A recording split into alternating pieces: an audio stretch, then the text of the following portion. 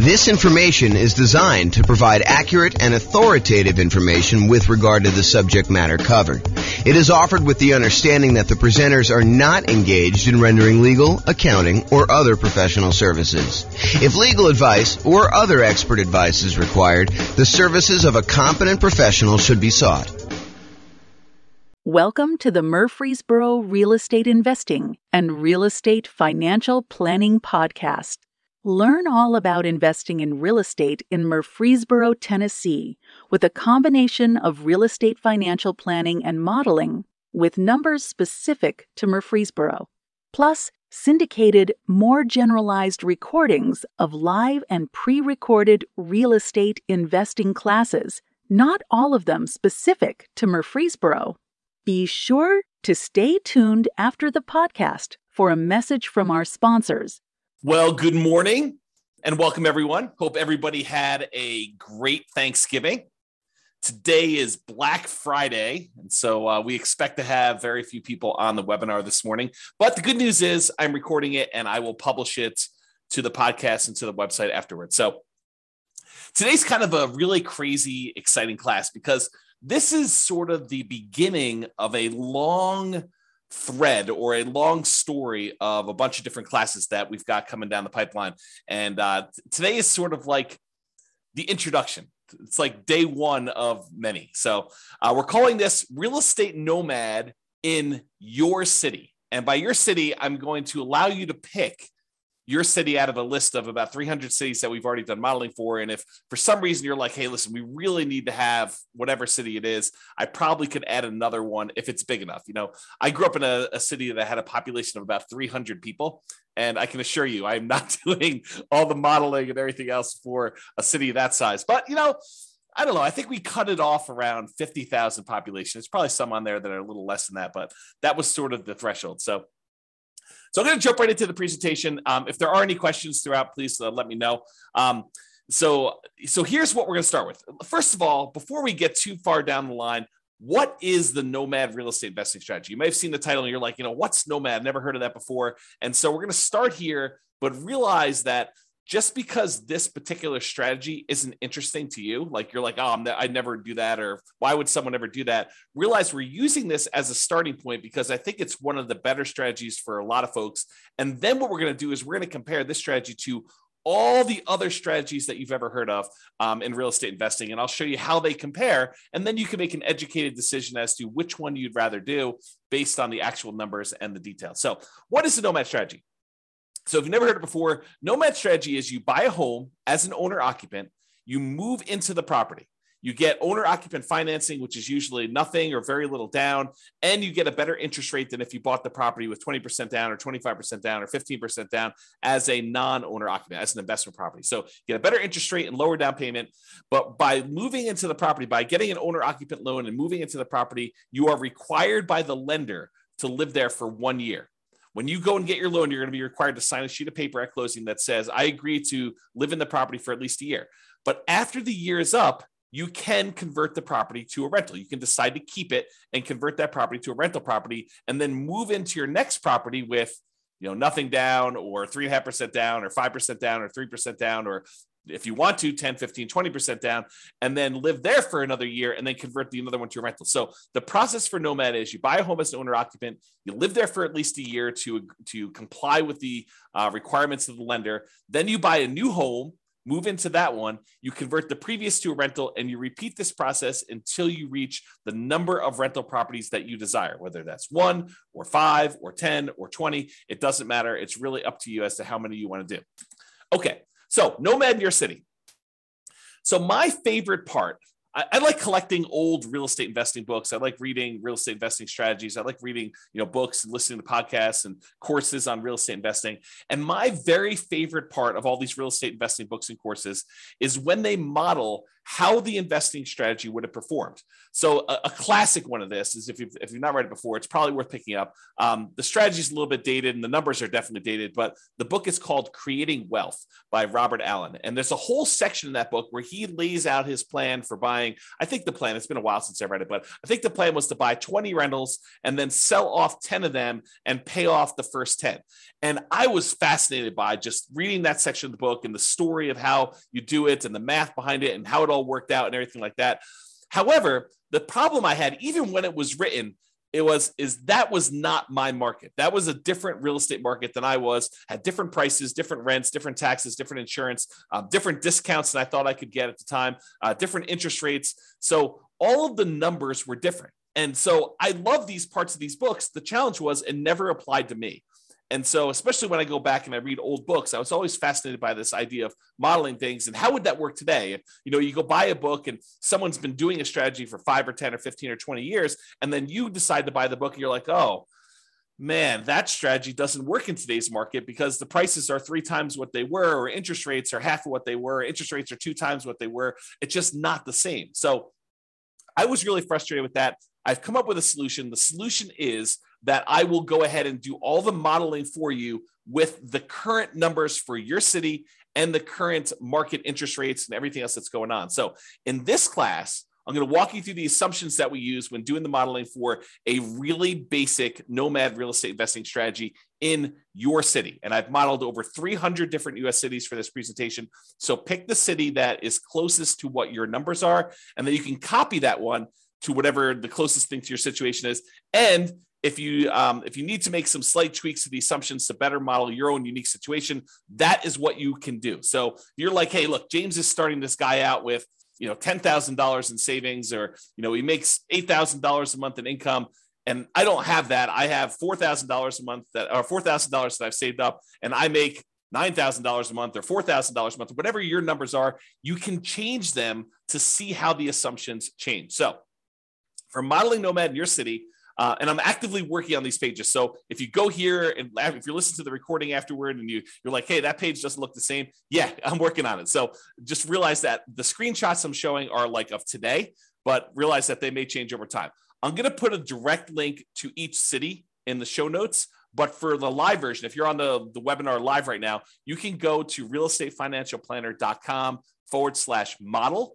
and pick your city. There are 300 US cities grouped there by state that I've done modeling for. Just pick your city from the list and select the keyword model. It's like a little button with a little orange or yellow decahedron or something like that, a little kind of 3-dimensional shape for what we're doing for modeling.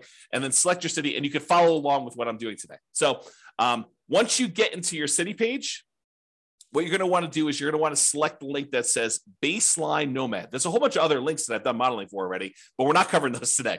Believe me, this one's going to be long enough. The class is going to be long enough. You're going to be like, oh my gosh, there's crazy stuff going on. But go there and click on the link for Baseline Nomad. It's located right beneath where all the podcast episodes are. And if you click on that, you'll see the page that we're primarily going to cover today with all the assumptions. And that's what we're going to focus on. So go ahead and do that if you're kind of on live, or if you're in the recording. If you're listening to this, you want to go back and do it later, you can go do it later. Just go look at the show notes later. You can go link through there. You'll get plenty of stuff from just listening to the audio if you're listening to just the audio. But if you're on live and you want to go check it out, you can. When you go to that page, there'll be 2 different versions of the page, whether you're logged in or whether you're not logged in. You can go create a free account and log in if you want to and see the logged in version. I'm primarily going to focus in on the logged in version, but if you go there and you see the not logged in version, just go ahead and create a free account, and then you'll be able to see the logged in version and do that. Okay, so today is all about the Nomad strategy and modeling the assumptions and what the assumptions are for that for all cities. So number 1, we are modeling this for 60 years. So we're starting today, and we're going to move out 60 years in the future. And you may say to me, James, I'm 70 years old. 60 years is too long. Great, go change it. Or you may say to me, James, I'm 20 years old. 60 years only gets me to 80, and I think I'm going to live to be 150. No problem. You can go change that too, okay? So all these assumptions that we're going to talk about, you can change, but I'm telling you what the assumptions we use that I use for each city so that you can see exactly what we did. I used a 20% effective income tax rate. This is not your tax bracket. This is like your overall average of all the rates weighted by what they are, your effective income tax rate. I use a 3% inflation rate. And as soon as I say that, people are like, 3%? Inflation's like 8% right now. That's what we've been seeing. That's where you're in this period of massive inflation. 3% doesn't seem reasonable. Yeah, I know. But 3% is what the long-term average has been. The Fed has stated they want to keep the inflation rate at 2% per year, but we've been seeing historically over a very long period of time about 3%. So I use 3% just to kind of get an average for the whole thing. Of course, you could change it if you want to. Now, I've also used 7% mortgage interest rates. And if you're listening to this a year or 2 or 3 or 4 after, and you're like 7%, were interest rates really that high? Yes, they're about 7% right now. Actually, they've come down a little bit in the last week or so. And so the rates have dropped the tiniest bit. And I probably will go rerun these things in order to change the rates. But I modeled this like, I don't know, I think I ran this about a week or 2 ago, and I used 7% because that's what the rates were at the time. And as they change, I can go back through and rerun all these for all the different cities, so it'll change your number. So another thing to point out, if you're going here and you're looking at a chart and you're saying, James, you said that, X number of people or this dollar amount was true for this, realize that these numbers can change over time as I go back in and I change the interest rate so that I update it for you and whatever is going on in the current market. Okay. It does take, I want to point out, it's not like I click a button and all these things change instantly.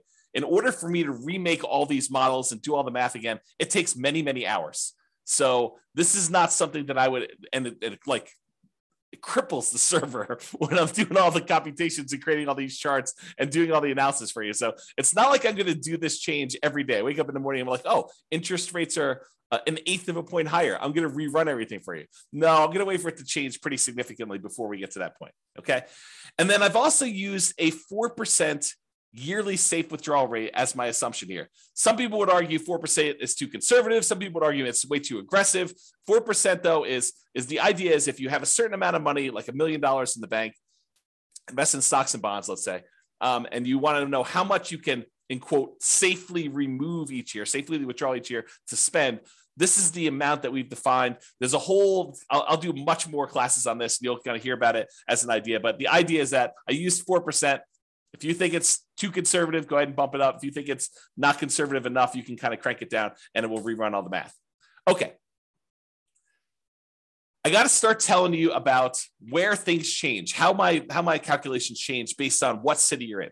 So I use this idea as your target monthly income in retirement. How much do you need to be making from your investments in order for you to consider yourself to be financially independent? So what we refer to as your target monthly income in retirement. And I've got kind of 2 flavors of this. I've got the minimum target monthly income retirement, which is sort of like lean fire, if you're familiar with that concept, or some people just call it fire.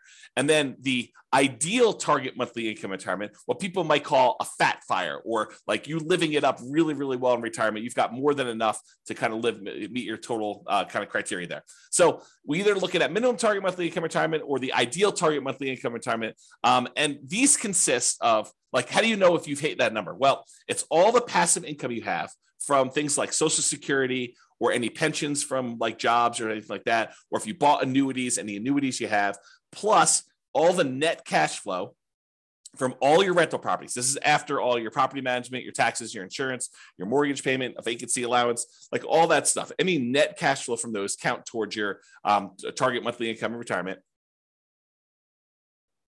Sorry, I had to take a drink. And in addition to that, your yearly safe withdrawal rate times any money that you have invested in assets, like your stock market stuff or your bond stuff or whatever it is. So a combination of all 3 of those things, any passive income, Social Security, pensions, annuities, those types of things, net cash flow from rentals, and then any yearly safe withdrawal rate times your invested assets. The sum of all of those combined determines whether you have achieved your minimum target monthly income retirement or you have not. So if it exceeds that, then you are financially independent. Your assets are producing enough for you to live on. If you're underneath that, then you haven't quite reached that yet. Now, the target monthly income in retirement is different for each city.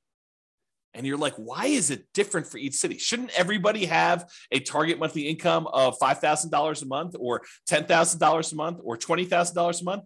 And that is the problem, right? The problem is somebody living in, I don't know, Detroit, Michigan might have a very different monthly number than someone living in San Jose, California. Those are two very different markets with two very different living expenses. And so somebody might have a number that's like $5,000 a month living in one, and someone might have a $10,000 a month living in another or more. Okay. And so I calculate a different one, which means that everybody in each city is working toward a different goal. So you can't just automatically look at and say, oh, it takes them 30 years to be financially independent in one city and 20 years to be financially independent in another city and say, oh, those are sort of equivalent. They're not really equivalent because one may be like working toward $6,000 a month in financial independence, and the other one may be working toward $12,000 a month. And the property values in one may be very different than the property values in another. So because property prices vary in each of the 300 different cities, and the rents vary in each of the 300 different cities, and the taxes and the insurance, all of these things vary by city, that means that each one is different. And because of that, the income in general, and I'm sure there's lots of exceptions, right? But the income in general would vary for somebody living in those cities. You get paid more for working in California than you do in Detroit, Michigan. As just an example, right? I'm not making any judgment like calls or anything like that. I'm just telling you that they are different. And so because property prices and rents vary, income is going to vary depending on the city. Therefore, we adjust the income that you need, or that we kind of model in that city to be able to buy an owner-occupant property. So what we basically do, not going to get into the crazy math of it, but I basically say, look, the general rule of thumb, and there's lots of exceptions to this, but the general rule of thumb is we'd like to see someone spend about a third of their gross income on housing. So I says, okay, let's figure out what a typical median priced house was in that particular market and what the payment on that typical median priced house was, based on that city's prices and taxes, insurance, and all that stuff. And then let's multiply that number by 3. And that'll give us a really rough idea of what somebody in that city would need to be earning in order to be able to afford a house in that city. That's the really rough version of how this works. Of course, if you don't like my assumptions, you can change them, okay? So don't get hung up on my assumptions about them, okay? So you can go change them there. We do have a minimum. So like if you're in a market with really, really inexpensive housing, we do say, hey, look, your minimum monthly income is $5,000 per month. And the thought behind that for me was, you could probably, a married couple can probably go get relatively minimum wage type jobs and earn $5,000 a month in our current environment. Okay. And that may change over time. Maybe if you say, hey, James, the math you're doing here, it's not right. You should really do it this way. Reach out to me via email. And if you have a really good point, maybe I'll change it. Maybe I'll say, look, you're right. I should change that. I should do it a different way. Okay. So because the property prices are different, because the income is different, we adjust the income to be whatever that person can afford to buy an owner-occupant property in that city. Therefore, what we set the target for them to be financially independent for is that income. So if you had to earn $6,000 to be financially independent, $6,000 to be able to buy a house in that market, I'm saying, look, your target to be financially independent is to replace that $6,000 a month. And so it varies by city. So someone earning more and living in a more expensive city needs to earn a higher target monthly income retirement to be able to be considered financially independent. And someone living in a less expensive market, on the other end, earning less from their job has a lower threshold to be considered financially independent. So that's why the numbers differ in the city that you're doing. As I've been saying this whole time, if you don't like my assumptions, you've got at least 2 options, at least 2. First, drop me an email, tell me why you think I should change it for the city. It is very possible that I don't know your city like you know it, and my number is off. And so you could say to me, hey, James, your property values for this city are really high. They should be about $50,000 lower or $50,000 higher.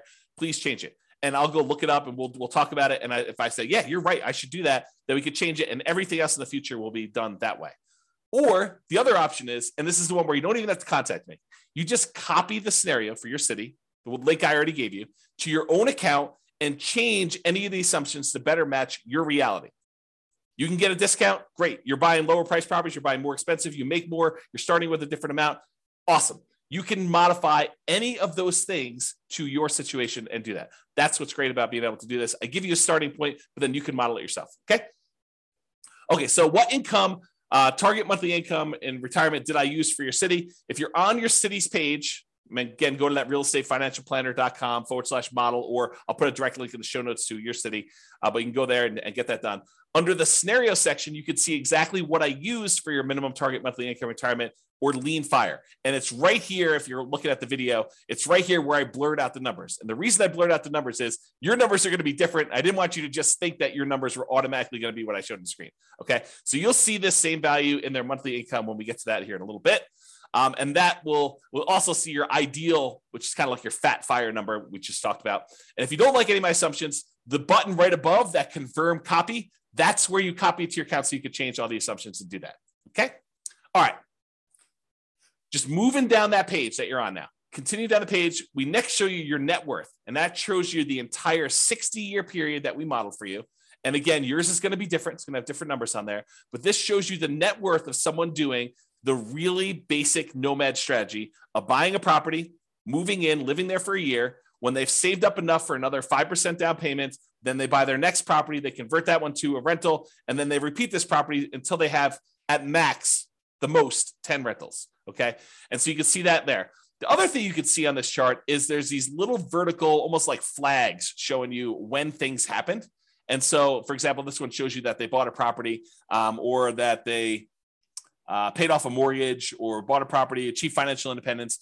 Those are what I call significant events. And they just highlight what happened and when. So you can kind of see it on a chart of a number in there. So you can all see all those numbers on there. Go look at your chart. Don't look at the one on the screen. It's shown as an example, but your city is going to be different, right? Your ability to buy these properties as quickly or slowly as you can or achieve financial independence is going to change. So the one on the screen is just a sample. You'll notice I even blurred out what city it's for because it doesn't matter. Yours, you need to go look at yours. That's why this is all about doing Nomad in your city. Okay.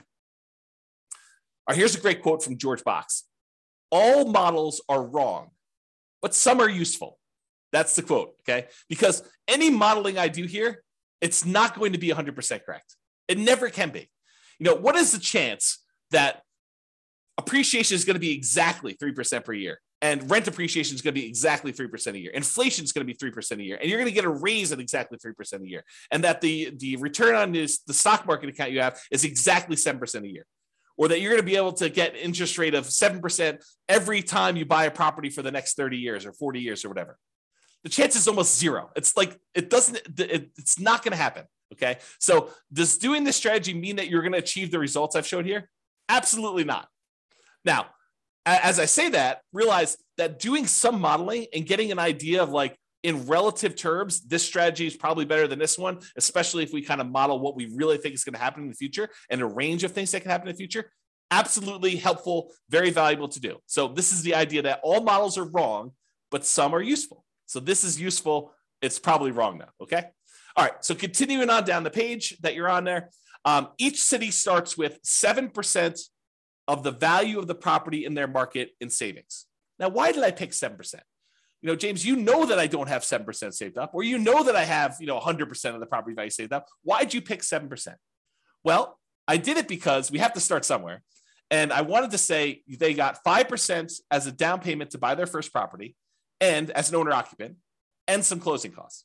So I said, okay, let's just pick a number. Let's pick 5% of whatever the value of properties are in that particular city and some closing costs in there, maybe a little bit of slush money to kind of add in there, some reserves or something like that. So the idea is that they had 7% starting there. If you have a different number, I feel like I'm a broken record, right? If you have a different number, you can change it. If you're starting with less or more, you could go ahead and change whatever you want there. And for markets where this 7% would be really, really, really low, I said, hey, look, a minimum of $10,000. So if you don't have $10,000, if that calculation would have been less than 10K, I just made it 10K to make it that way. Okay. All right. And to simplify the modeling, we're assuming that you're keeping all of the money in a single, what I call a all-in-one account. And that all-in-one account earns 7% per year. Now, in reality, you know that you're probably going to have a checking account, maybe a savings account, and maybe a brokerage account where you kind of keep a little bit of money in your checking account, some more money in your savings account, and then the majority of your money invested in some type of brokerage account, stocks and bonds and mutual funds and whatever else you're going to do in there, so that you've got kind of these three accounts. But rather than track three different accounts and then say, okay, I'm moving money from one account to another account, I just said, look, we're just going to sort of put them into one bucket, and we're going to call that this all-in-one account, and we're going to say that whole thing earns 7%, because maybe your checking account earns 0 or 0.1, and maybe your savings account now earns, 2%, and maybe your brokerage account earns, 6, 7, 8, 9, 10%, whatever it earns. And I'm saying, look, if we average all those together, it's probably going to be about 7%. So I just said, let's put it all in one account, make things really simple. All the money from all the rentals goes in there. All the down payments for all the properties comes out of there. Any money you've got sitting in there is kind of just earning something. So I said 7% for that. It's in this all in one. That's how it works. Now, this is really important and a really important concept for you to understand, because we're going to get to some stuff here in a minute. Okay. If at any time during the modeling, you run out of money, where that all-in-one account goes to zero, right? Like you have negative cash flow and you're not saving enough from your job to be able to kind of hold the property or something like that. If you run out of money in that all-in-one account, we show that in what we call the default cash account. The default cash account is a magical account that keeps track of how much money you needed to add from outside the system in, okay? So it's our way of saying, look, if you ran the model the way that you set this up, and you don't have enough money to do it because you have negative cash flow, or you had this, some type of drawdown or whatever happened there, and you ran out of money, this is the account where we track how much money you ran out of and how much you needed to add it. So that's sort of the model.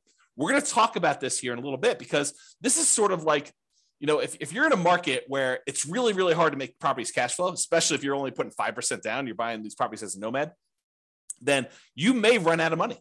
And then we want to keep track of how much money in addition you needed in order to do this. And there's other things we're going to do in future classes. We're not going to do it in this class. I wanted to give you like a baseline and make everyone as close to apples comparison as I can, realizing that every market's different. Every market has different prices, and you got to kind of change some stuff up. So I tried to make it as close to possible as we do this, but realize that they're not all the same. And so when we do variations and we do this different modeling, and you kind of see certain accounts losing money or needing more money or something like that, that's what we're going to get to. And I'll show you some charts here in a little bit.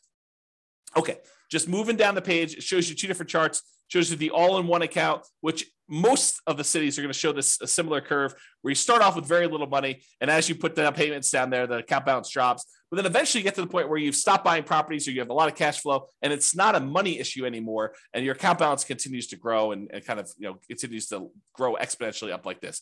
But then some of you are going to have this default cash account where you ran out of money and you needed to add more money to the system. And this one shows you that over, about 20 years or so, you needed to add $25,000 to the system in order to do the model. So you'll be able to see that all in your particular city. Okay. All right. Continuing on with accounts. So below the chart, it shows the starting assumptions for the account and how much we assume you started for in your city. So it shows you the name of your account. The blurred out thing that I'm showing you that I circled is how much you're starting in your account balance. And again, that's 7% of the property value. That's what we use as a default, with a minimum of 10K. And then what the return is at the start, the 7%. And then we also put in here this kind of like what your asset type is. And the only place this is really used, at least right now, is in when you're doing your asset allocation. When you want to say, James, what percentage of my net worth is in real estate? What percentage of my net worth in stocks? Or what percentage of it is in bonds?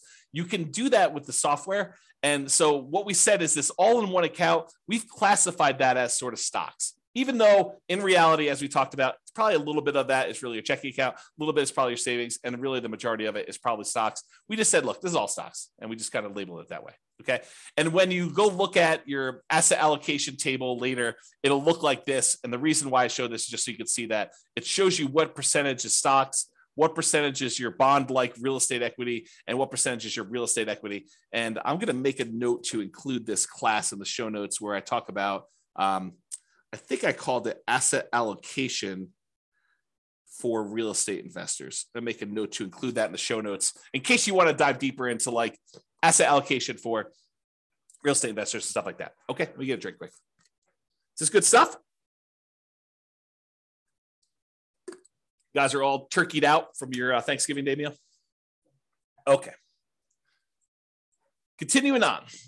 So after the account section, there's the property section. So you see all the details and the assumptions about the property. So if you had more than one property, we would show those different ones here.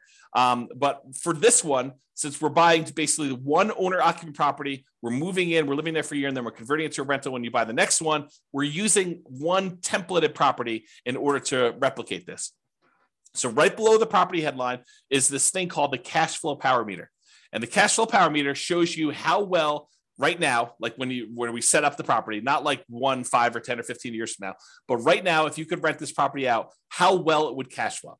And I'm not going to take the time because I'm probably going to go a little bit longer than I had hoped to go on this particular class. But there's a whole class on the cash flow power meter, and I'll make a note to include that as well. But this shows you basically with a little visual gauge of how well the property is cash flowing, whether it has really negative cash flow, whether it has negative cash flow, including or not including the depreciation benefit, or if it has negative cash flow, if you had a professional property manager, or if you have positive cash flow, even with a professional property manager, it kind of shows you where you are in that. And so that shows on the page for you so you can see it quickly. Okay, let's go through the property assumptions. And the property assumptions for your model it's made up of values that are the same no matter what city you're in, which I'll talk all about those, and then which ones change based on city. So the city and state is going to be based on wherever you are. The property is a dynamic, reusable template of property that we could buy multiple copies of using rules. That just tells you that we're going to take one property and we're going to be buying the same property. And that property is going to be increasing in value as you buy it. So you're not buying 10 properties at, $100,000 or $200,000 or $500,000 or whatever prices are in your city.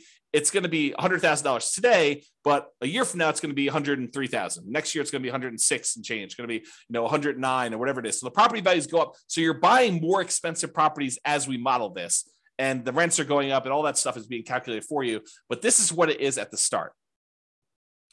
We're going to use rules in order to determine when we buy and sell these properties, which you'll see here in a second. And we're not selling this property. So in the really basic model, all we're doing is acquiring properties and letting them cash flow. When we do future stuff, and this is where we're heading with this, this is why this was class 1 of a whole series, is in future ones, we're going to say, look, we've got all this equity in properties, which we're not really making money on in our calculations for financial independence. What if we sold off some properties and paid off other ones? Well, that's super interesting. So when we do these different variations in the future, all these different kind of like alternative scenarios on the baseline scenario, you'll see me do things like buy 12 properties and then pay off, 4 of them, buy 12 properties and sell off half of them and pay off the remaining ones. We'll do stuff like that in the future, or pay off properties with cash flow, or sell off all the properties and invest in stocks. We'll do all the different modeling so you can see it. Not today. Just too much stuff to do today. Okay. So what account are you using for your down payment, your income and expense for property? We're using that all in one account, earning 7% per year. And then here's one that changes based on your city.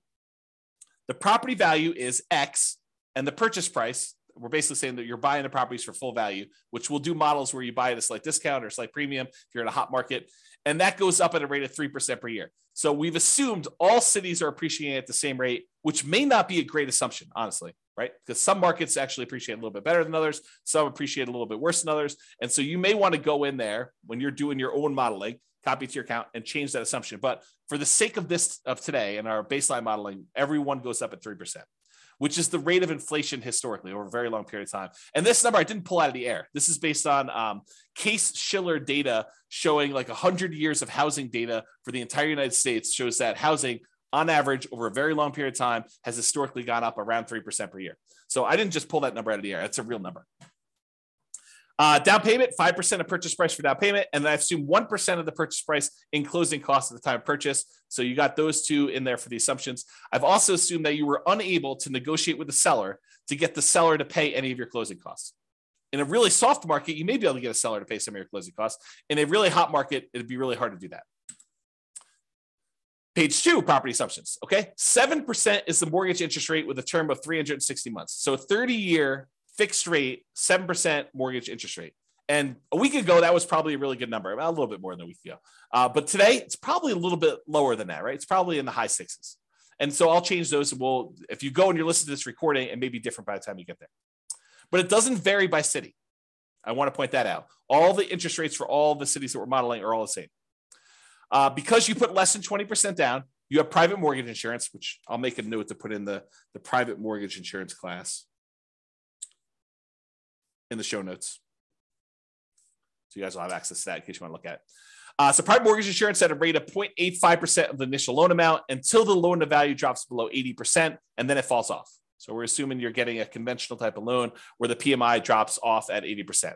Now, this next one does change for your city. X dollars per month in rent, but rent increases at a rate of 3% per year. So your city is going to have whatever rents are for your city. And again, if you're like James, your numbers are off, let me know or change it yourself and you can go do that. But I use rent data from a source. So I actually pulled rent data. This is not me just arbitrarily picking a number. And it's not me saying, hey, I'm using the 1% rule or 2% rule or 1.5% rule or 3% rule or whatever. I'm not using rules of thumb. I'm actually using data. Okay.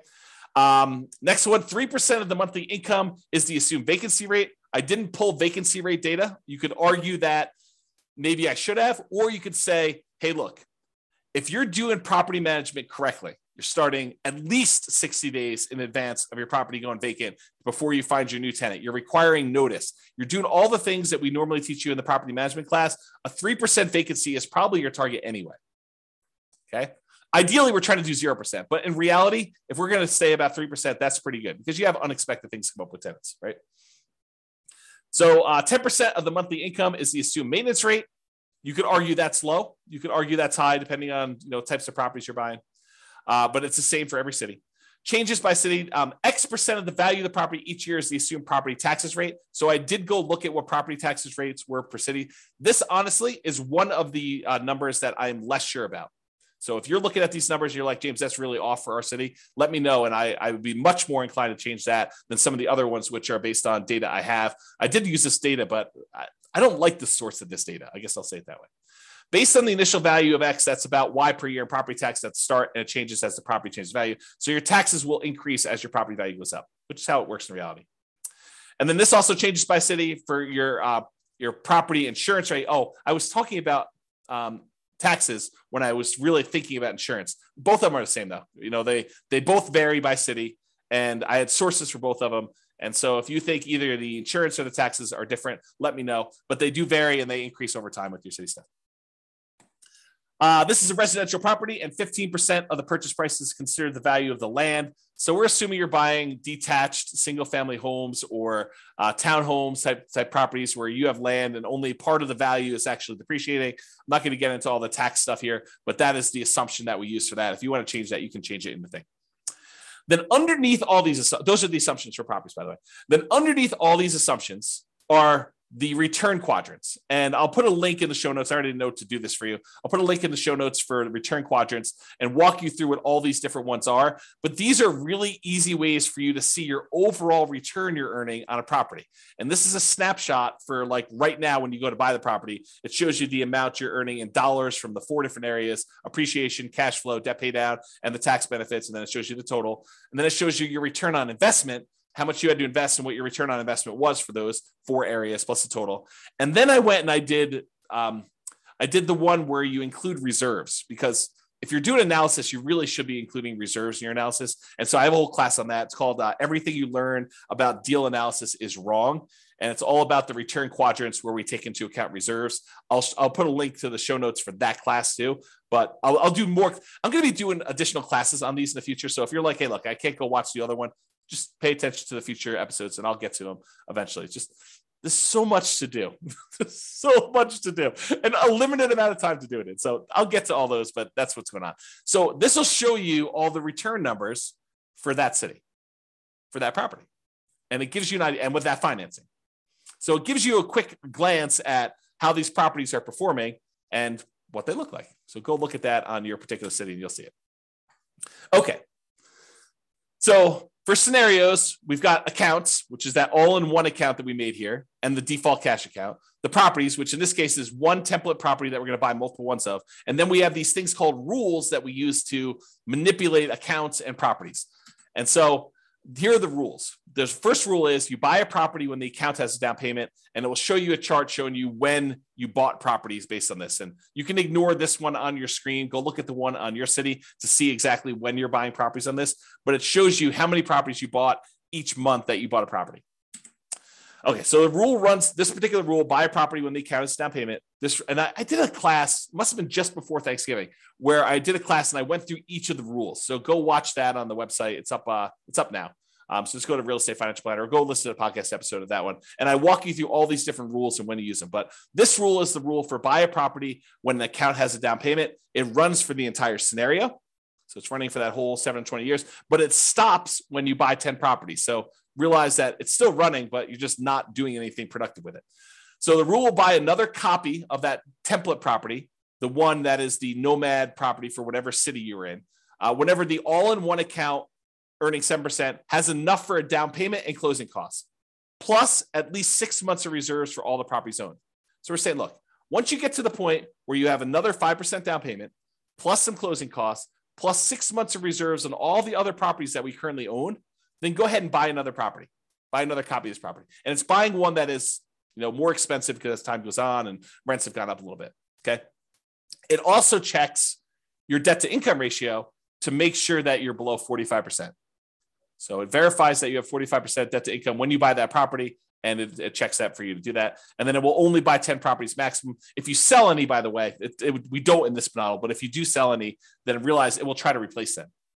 So if you're buying a property and selling properties and doing that stuff, this rule, if you keep it running, will try to replace the properties that you sold. The next rule is paycheck and personal expenses. So this is a chart. Yours will be very similar, where it's showing you the red line is what your paychecks are, and then your personal expenses, including real estate, is shown in this orange.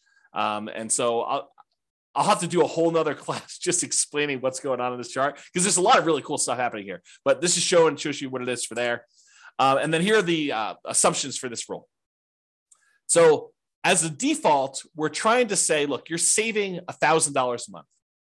And some people are automatically like, what, $1,000 a month? I only make $3,000 a month. There's no way I'm saving $1,000 a month. And someone who's earning $20,000 a month is saying $1,000 a month. Yeah, that's nothing, right? So I had to pick something, and you can go change the assumptions, but I had to pick something. And so I picked $1,000 a month as a default starting position for everybody. So this rule runs for the entire scenario. You're depositing both your paycheck and you're pulling your expenses out of that same all-in-one account. Both the paycheck and personal expenses will increase with inflation. So the amount you earn from your job goes up with inflation. The amount of your expenses goes up with inflation. Your housing costs goes up with whatever the property values are, interest rates and all that payment stuff. So not technically with inflation, but it's something that looks a lot like inflation. Changes to, so this actually varies based on city. The gross paycheck that you have varies based on city. And it is why we talked about before with that target monthly income retirement, being able to afford a house in that marketplace. And we've assumed a tax rate, the effective tax rate of 20% on your paycheck. That's another assumption. If you think, hey, look, my tax rate is much lower, much higher, you can go ahead and change that. And then your net paycheck after taxes is whatever it is, that gets changed based on where you are, what city you're in. And then whether or not this paycheck continues after you achieve financial independence, in this case, it gets removed. So the idea basically is, once you get enough assets where you have enough income coming in from your assets that you no longer need to work, then stop working. Otherwise, your income will keep going and it'll look like you're still working through this whole thing. So what we've said is, look, go ahead and stop the income part of this rule, not the expenses, but go ahead and stop the income part of this rule once you get to the point where your assets are being financially independent. And then the amount of your personal expenses are also adjusted by city. So if you're making $20,000, it's not like you have a $2,000 expense. They kind of scale with whatever your income is so that you're saving about $1,000 a month as your default when you start. Okay, any questions on this? I know I'm going fast and hard, but people are not asking questions. So if you have questions, go ahead and let me know. Otherwise, I will keep going. All right, so significant events and percent of goal achieved. So this is still going down that page. This shows you what percentage of that goal toward being financially independent you've achieved. So the goal line is this little dotted line at 100%. Once the chart goes above this line, that means that your passive income and your cash flow from your rental properties and your safe withdrawal rate times whatever you've got it invested in, the combination of those things has exceeded your living expenses, the target monthly income that you set. Okay. And so once it gets above there, which happens right here, then that person is financially independent. Before then, this just shows you what percentage of the way there you are. So when you're first starting off, you're at zero, very, very low. You're not really there. And then right here, you buy another property and it actually drops down because you got rid of some of your money and it probably didn't cash flow in that particular case, but it keeps growing and doing that. And so over time, you eventually get to the point where you are financially independent. And there will be some cities where you will not have achieved this. And don't think that's a failure. That's not that you failed, because you still have accumulated in the overwhelming majority of cases a huge net worth. You have a whole bunch of equity in properties, which equity in properties doesn't count toward this calculation, right? So you could go sell off these things and invest in stocks. And honestly, maybe some of it gets supplemented with Social Security. So maybe really you only need to do 80%. Or maybe, I'm earning whatever it is, $10,000 a month for my job, but to be able to retire, I only really need 7. And we've assumed you need 10. Okay. So there's all sorts of reasons why. Don't get stressed out over that. And then significant events. This lists out all the different things that happened and what month they happened in this particular scenario. So you can go look through the list and see exactly what happened. And then, of course, you can copy the scenario to your account using that button as well. Okay. So that is what I intended to cover to show you what nomading in your city is like. Go look at your city. Go to realestatefinancialplanner.com/model. Pick your city out from the list or the city that's closest to what your city is like. Go look at the details, copy into your account, do all the changes and stuff like that. This is the starting point, because once we get here, I'm going to start comparing Nomad to buying 20% rentals, buying 25% down rentals, buying free and clear rentals, buying a property to live in, but then buying 20% down rentals, or buying Nomad properties and paying them off faster, or buying Nomad properties and selling off half of them. I'll do all these variations for you, and we'll kind of go over those in the podcast. But I wanted to give you an idea of like what the baseline is, what the baseline assumptions are. That way, next time, I don't have to go through all these assumptions again. I can just say it's exactly like your baseline, except we change these 2 things. That is why this class exists. It's to give you the baseline so that you understand it, all the baseline assumptions. Then when we go compare them, I'll be able to say, doing this strategy versus this strategy gives you this much more net worth. It's this much more risky, because we'll do some measurements of risk. This one has more cash flow. This is a better strategy. Or this is a worse strategy for you. We can go through and do all those different things. However, now that I've done that, I've got some bonuses. I've got some really cool stuff that I want to show you. It'll take, hopefully not very long, 5 minutes or so. But then I've got some really crazy stuff to share with you, where now that I've done modeling for all 300 cities, I can share with you stuff that I don't think exists. And so this is the idea, right? I told you earlier, my favorite part of reading these real estate investing books is when they give you the model and they show you how it worked. The problem with doing that was they picked the city where they were doing the model, and that's not my city. And so my numbers are all very different. And so the question I've gotten in the past is, James, because I've been teaching Nomad stuff primarily in Northern Colorado for, a decade. Yeah, probably about a decade. So the question is always, does Nomad work in X city? Or it only works here because of blank, right? So I said, okay, now I finally got data, and I could show you, does Nomad work in these other cities, and what's the problem with it, and how can we fix it and stuff like that. So let's go ahead and do some summarizing of what it looks like. So this is now a chart showing you each dot represents one of those 300 cities. And on the bottom, it shows you the price of properties in that market. On the left-hand side are really inexpensive properties. On the left-hand side, it's all really inexpensive properties, cheap properties. On the right-hand side, it's all very expensive properties, okay? But up and down, it shows you how many months it took you to be financially independent in that market, knowing that the property values are more expensive and I got to earn more money, so I got to replace more money. So all the assumptions I told you about earlier, they're all included here, okay? But this chart shows you that there are definitely a whole bunch up here that did not achieve financial independence. They never got to that 100% mark by month 720, by 60 years in. That's the end of when we modeled. We modeled 60 years, okay? So there's a whole bunch that did that. But it's not exclusively really expensive markets. It's true that the really expensive markets, the ones that have really expensive properties, they were more likely to be up here, in my opinion. Right? Just looking at the data, looks like these ones were not achieving financial independence, but there are plenty of ones in these lower price markets where they did not achieve financial independence either. So as we go through doing these variations, we are going to address that and how to solve those issues of being in a market where, look, it didn't get me to financial independence doing the regular baseline scenario of Nomad in 60 years. Well, let's figure out how to solve that. So we'll do that in other classes, okay? But also to point out, that just because it didn't get 100% of what the income you were earning and replace that doesn't mean it was a failure. And I'll show you here another chart that shows you net worth and how net worth is pretty extreme in some of these markets. And so just because you only have a net worth of whatever, $3 million, $5 million, doesn't mean you failed, right? This is still a really good strategy. And then you may have to do some other things or kind of readjust or whatever it is there. But I wanted to show you that there's a whole bunch of these that achieve financial independence. There is a slight skewing where in these less expensive markets that they achieve it faster. In these more expensive markets, they achieve it a little slower. But part of that is when you only have to achieve a goal of $3,000 a month, because that's what your target monthly income retirement is, or $5,000, whatever the minimum was, then it's easier to achieve in some ways. So because the prices of houses gets more expensive, it means you need to achieve a higher level of standard of living in order to be financially independent. So I just wanted to show you this kind of summary chart showing you how Nomad has performed in all these different markets. And then if you want to drill in, go look at your city, because that's what we did. So each one of these dots is one of those cities that we got to put up there. Okay, so that's there. Now, just because I can, primarily, I want to show you that you can highlight any state's number. So if you're like, hey, how does my state look? I just pulled up one state, it happens to be Colorado because that's where I live.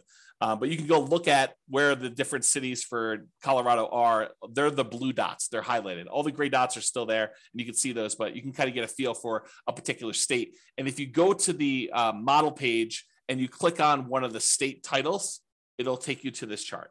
So then you can see any state you want to do there to see for the whole state. And I'll continue to add additional charts and summarize things for you, and I'll put it on those pages so you'll be able to see those as well. Okay, so that was price of property versus how long it took you to be financially independent in that city. Now what I'm going to show you is the price of property and what percentage of 100% of being financially independent they achieved. Because this one was, hey, look, this is the number of months. This is how fast it was. Now I'm showing you, at what point,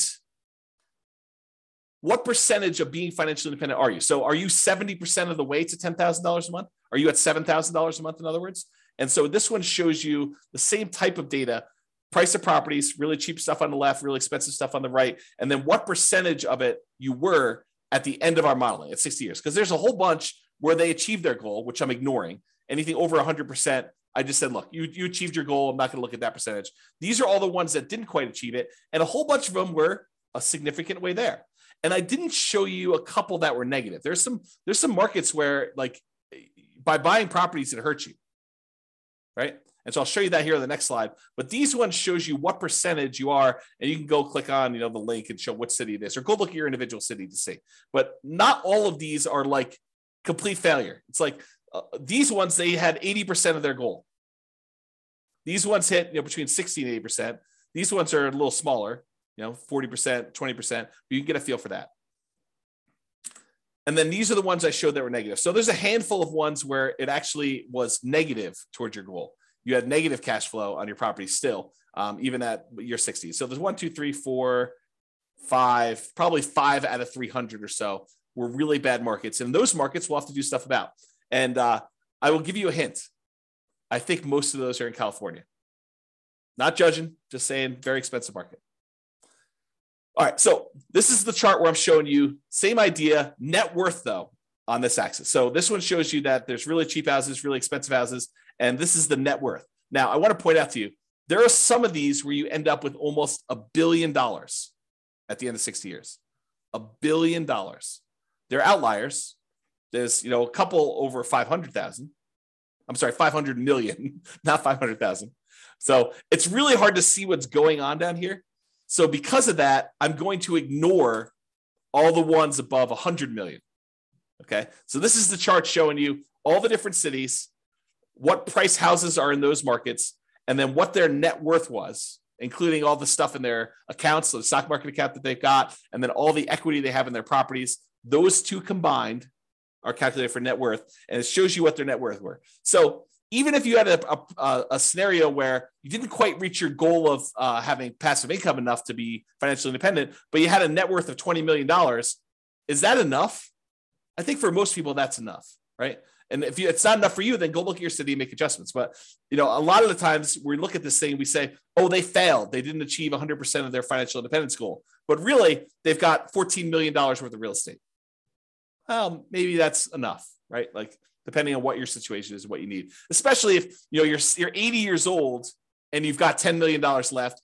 You might be able to decline the value of the assets you have, like to dip into the principal of your assets and spend those as you go. Because the other model, in theory, is not depleting your assets, right? It's passive cash flow so that you're not dipping into the value of the real estate or anything. Okay? All right. So that was net worth. Now, this is the one where I was like, okay, show me how much people run out of money based on home price. So really cheap homes over here, really expensive homes over here. This is how much negative that like default cash account, the one where we measure how much you had to put into an account in there. So this measures how much you had to put in to do that. So there's a whole bunch that were zero up and down the price range. It tends to be the cheaper properties that you don't have to put money in though. As you get into much more expensive properties, those you tend to have to put more money in. Okay.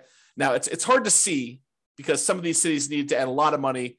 So like these ones down here. So let's zoom in.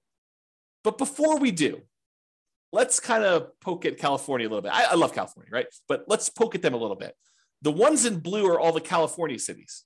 Do you notice a pattern? A lot of the California cities, not all of them, but a lot of the California cities are the ones that required a lot of extra money. So we're going to have to do some things to solve California issues, right? We'll kind of address those things. But a lot of the other ones were not California, and so they didn't have that issue. But I'm zooming in now, same thing, how much account balance, and I cut it off. I said, look, if you had to put in more than $1 million, I just cut those off just to kind of zoom in a little bit. And you can see there's some that need a significant amount of money, based on much higher prices.